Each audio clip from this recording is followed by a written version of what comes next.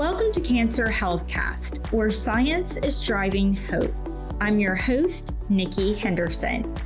Today we are joined by Dr. Vikrant Sahasrabuddhe, who is the Deputy Chief of the Breast and Gynecologic Cancer Research Group and Program Director in the Division of Cancer Prevention at the National Cancer Institute, overseeing prevention clinical research on cervical cancer and other human papillomavirus-related cancers.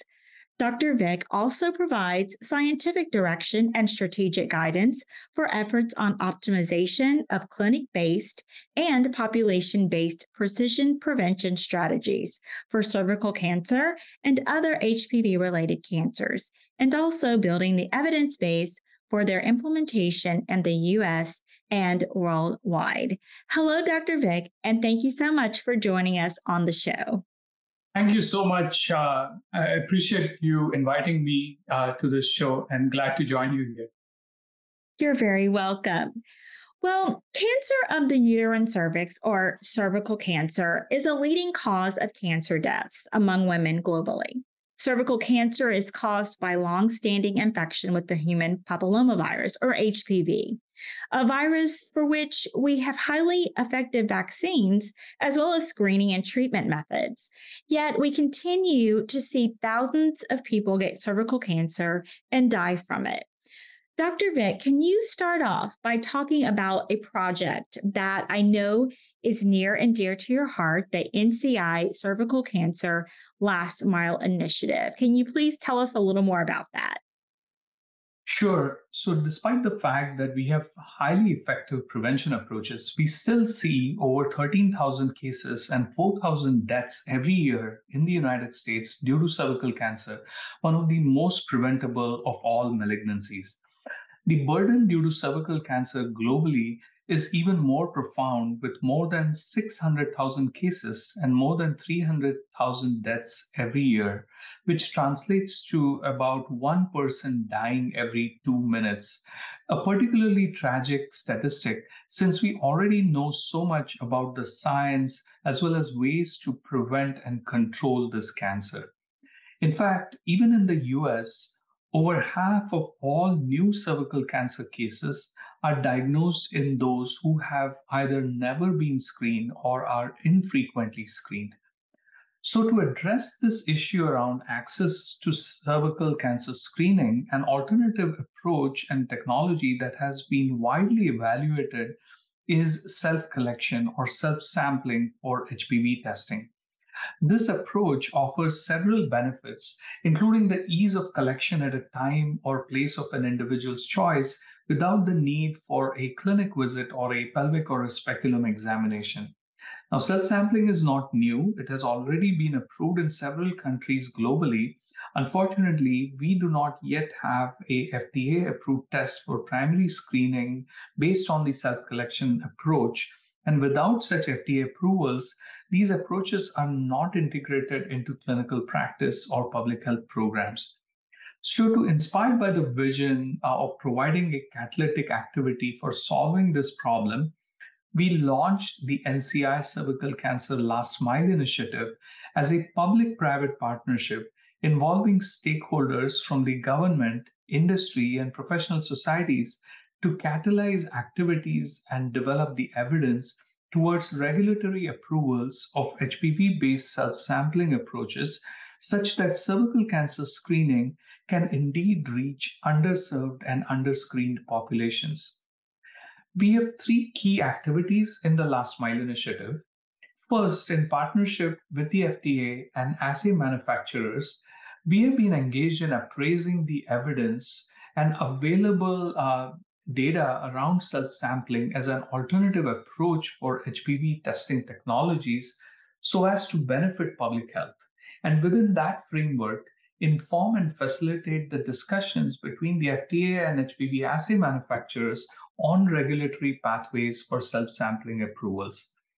Secondly, later this year, we will be launching the self-sampling for HPV testing to improve cervical cancer prevention, or the SHIP trial, a nationwide multi-center clinical trial that focuses on a non-competitive parallel evaluation of multiple self-sampling based collection, device, and assay combinations. The SHIFT trial will be conducted in about 25 clinical and community settings that cover a spectrum of geographic and practice and health system settings across the United States, with participants that represent a wide diversity of groups across underserved, underscreened, marginalized, and vulnerable individuals, including those facing geographic or physical inaccessibilities, such as residents of rural and underserved areas with inadequate healthcare or clinician coverage, or those from racial, ethnic, or immigrant groups who have lack of awareness or personal or social preferences against pelvic or speculum examination, or those who are unable to or prefer not to be examined through the pelvic or speculum exam, such as those with physical disabilities or history of sexual trauma. So, through this trial, our goal is to evaluate the accuracy, usability, and acceptability of the self sampling approach and contribute to the evidence to inform the regulatory decisions by the FDA on approvals of these technologies. And thirdly, we are working to disseminate the evidence on self sampling so as to eventually change practice, including partnerships with professional societies who will eventually update their clinical practice guidelines once FDA approvals are in. And we are working also to create a publicly accessible repository of resources for eventually improving implementation of self sampling. So, as a whole, through the Last Mile initiative, we want to build on the lessons learned through the pandemic and reinforce the importance of home based sampling and reaching individuals where they are, using such person centric and decentralized healthcare delivery approaches and adapting them to the challenges we face while increasing access to cervical cancer screening. Wow, Dr. Vic, that is really amazing to hear the Last Mile Initiative, how it's helping intervene and reach so many women who haven't been screened for cervical cancer. And it's definitely promising because it will help reduce the number of women who are dying from this disease. Well, right now, we're seeing growing priorities around cancer innovation with the President's Cancer Moonshot Initiative and the National Cancer Plan. So, how do you see the NCI Cervical Cancer Last Mile Initiative supporting these goals? So, great question. The Last Mile initiative is very much contributory to the President's Cancer Moonshot initiative and the National Cancer Plan, in that it seeks to address a couple of key cross cutting themes, including expansion of access to cancer screening and preventing cancers before they start. The eventual FDA approvals for self collection that will be catalyzed by the Last Mile initiative and the SHIFT trial will propel efforts by both public sector and private sector partners to implement HPV self-sampling based activities, including pilot studies and scale-up efforts, and learning and adapting to address this key challenge in women's health and cancer prevention. But more importantly, the ability to rigorously evaluate the accuracy and usability of these novel devices through the SHIFT trial and refine the approaches for improving the logistics, implementation, and dissemination of simpler approaches for cervical cancer screening has a potential to significantly improve the landscape on improving access to cervical cancer screening. So I do feel that the efforts of the NCI Cervical Cancer Last Mile Initiative and the SHIFT trial are very much in congruence and serve to incrementally add to the larger government-wide efforts through the President's Cancer Moonshot Initiative and National Cancer Plan to address cancer prevention and improve screening. Okay. Another big priority in government is health equity. You mentioned this earlier. Dr. Vic, what are some of the barriers and challenges you're seeing among patients from populations facing health disparities, especially regarding screening, vaccines, and other prevention methods? Now, cervical cancer is often described as a disease of health inequities. As the research agency for public health, NCI supports innovations in cancer prevention research and focuses on the development of some of the most transformative solutions for addressing these disparities. We do have a vaccine against HPV, which has been available since 2006 as a frontline approaches for HPV-related cancer prevention. This vaccine is given as a 2 or 3 dose series, depending on your age. But what we have seen is that uptake rates of the full 2 or 3 dose series has been much below our expectations in the US. Further, some of these same individuals who may not receive the full dose of the HPV vaccines may also be at risk of not accessing regular cervical cancer screening in adulthood because of several barriers to preventive healthcare. So, if we do not try to optimize ways to cover and reassure that every individual receives at least 1 dose of the HPV vaccine, we might continue to see persistent disparities in cervical cancer incidence. One such approach to consider is a evaluation of a single dose HPV vaccine schedule, which might simplify logistics, reduce the cost, and thereby expand access. So, over the past decades, leadership through the NCI's intramural program has led the evidence around the effectiveness of a single dose HPV vaccine schedule, including from studies in Costa Rica, and combined that with studies from other parts of the world. The WHO formally recommended that a single dose HPV vaccine paradigm is a permissive approach that can address vaccine access during times of limited supplies or shortage and can significantly simplify program scale up and implementation. NCI has also recently contributed to this evidence from the first ever US based immunogenicity study to demonstrate that HPV antibody titers remain stable after just a single dose of the HPV vaccine for up to 2 years. And this is now both in girls as well as in boys, a particularly important message because HPV vaccine recommendations in the US are gender neutral, and HPV causes diseases including head and neck cancers and anal and genital cancers and genital warts in both males and females, in addition to the substantial burden due to cervical cancer. Now, I do want to reinforce the fact that the US guidelines by the CDC still recommend that children ages 11 to 12 get 2 doses of the HPV vaccine 6 to 12 months apart, starting as early as age 9. But one of the biggest barriers around HPV vaccine uptake has been misconceptions about both the safety and effectiveness of the HPV vaccine, as well as provider and parental reluctance to discuss and recommend and request these HPV vaccines due to hesitation and stigma associated with HPV being perceived as a sexually transmitted infection and the consequential hesitancies around having discussions on these topics.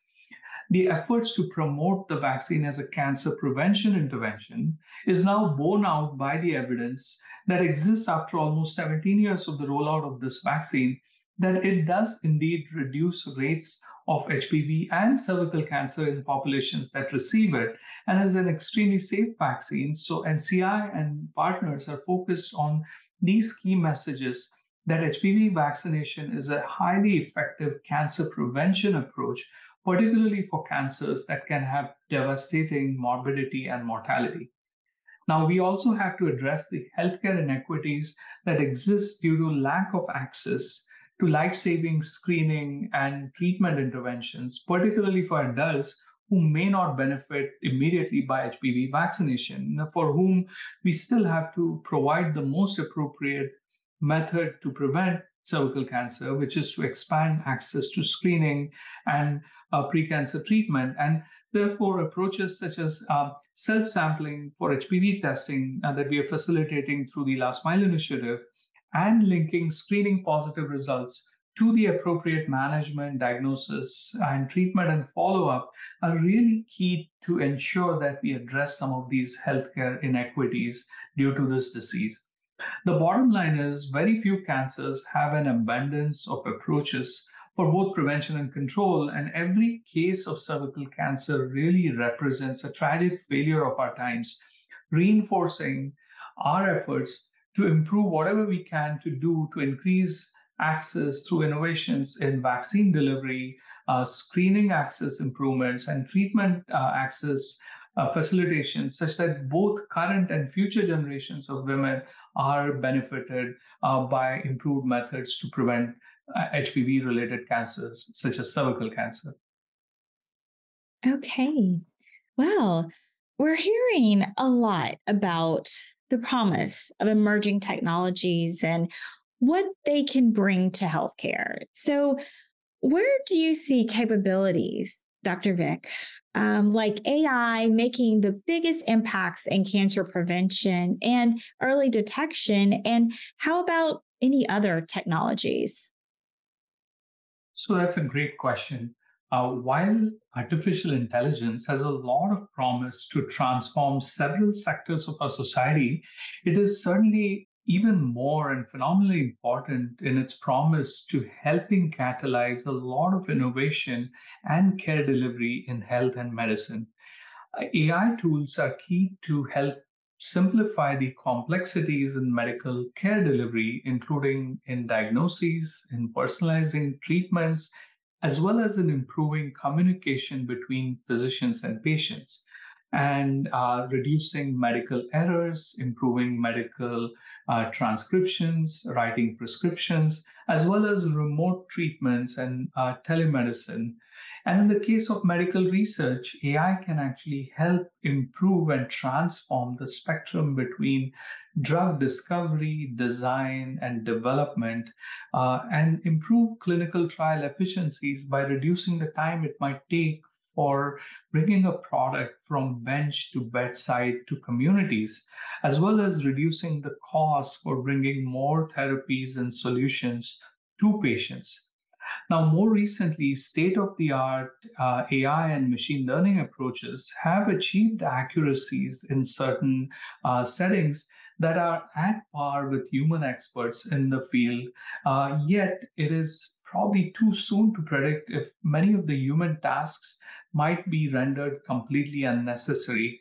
And we still will need to ensure that some of these best approaches to AI incorporate the training and validation that's really conducted on carefully collected ground truth data so as to ensure highly relevant translation when these AI tools are adopted in real world settings.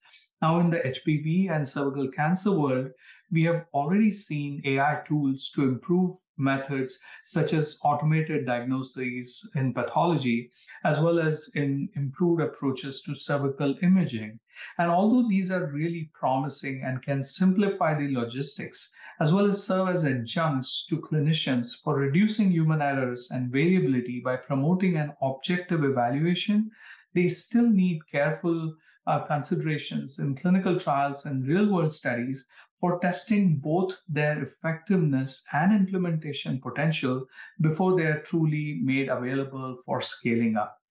And of course, even though the field as a whole is exploding, the societal implications for such a radical technological change in healthcare delivery and medical research will need careful navigation and consideration of some of the unintended consequences.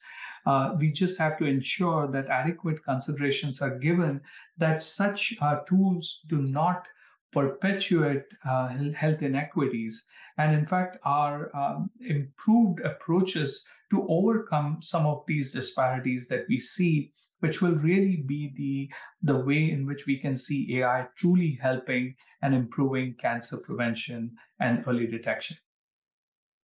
Well, that's great news. Hearing about the impacts, the positive impacts, and the big impacts that AI could make, especially in diagnosing and treating cancers. That's great. Well, Dr. Vic, what do you think will make the biggest impact reaching the goal of reducing the cancer death rate by half within the next 25 years? Well, that's a great question. And, it may seem extremely simplistic and quite straightforward, and some of these gains have already been realized over the past few decades. But reducing smoking, still has the potential to have some of the biggest impacts on cancer incidence and mortality over the next several years. That still remains one of the biggest preventable causes of cancer. We do want to see, of course, other ways in which we can prevent cancer. In the context of HPV-related cancers, we do feel that in addition to the HPV vaccines and the improved delivery and access to HPV vaccination, which will have an impact over the next 2 to 3 decades as more individuals get vaccinated, and consequently, when they reach an age at which most of these cancers manifest, which is typically in the 30s and 40s and 50s, that's when we'll see some of their reductions being actively and acutely seen as going down. But in the meanwhile, several studies, including ones that NCI has supported, have suggested that increasing access to methods such as screening that we already have in our armamentarium could have an even bigger impact in terms of reducing cancer over the next several years, even while waiting for the impact of vaccination to take place over the next several decades. So we do have 2 major approaches to screening and vaccination. And therefore, I think we have an ability to prevent HPV as a preventable cause of cancer, both by preventing acquisition of HPV, by providing age-appropriate vaccination, but also treating the consequences of HPV by early detection through screening and pre-cancer treatment. In fact, this is one of the goals that the US, along with many other 180 plus countries, signed on with the World Health Organization as part of what is being referred to as a cervical cancer elimination initiative, because this is one of the cancers that has a promise of being eliminated through the appropriate use of these vaccination and screening technologies. Now, we of course know that this is a multi-decade effort before any cancer like this can be eliminated.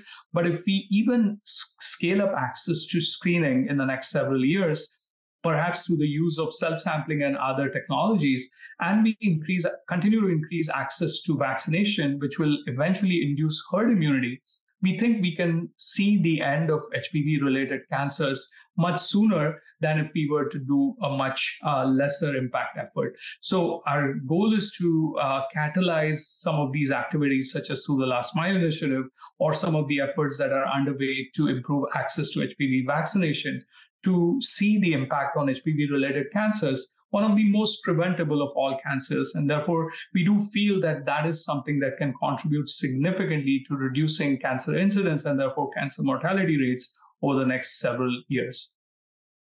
Okay, wow, that's amazing. And that would be great if we could reduce that with the vaccines. That's great.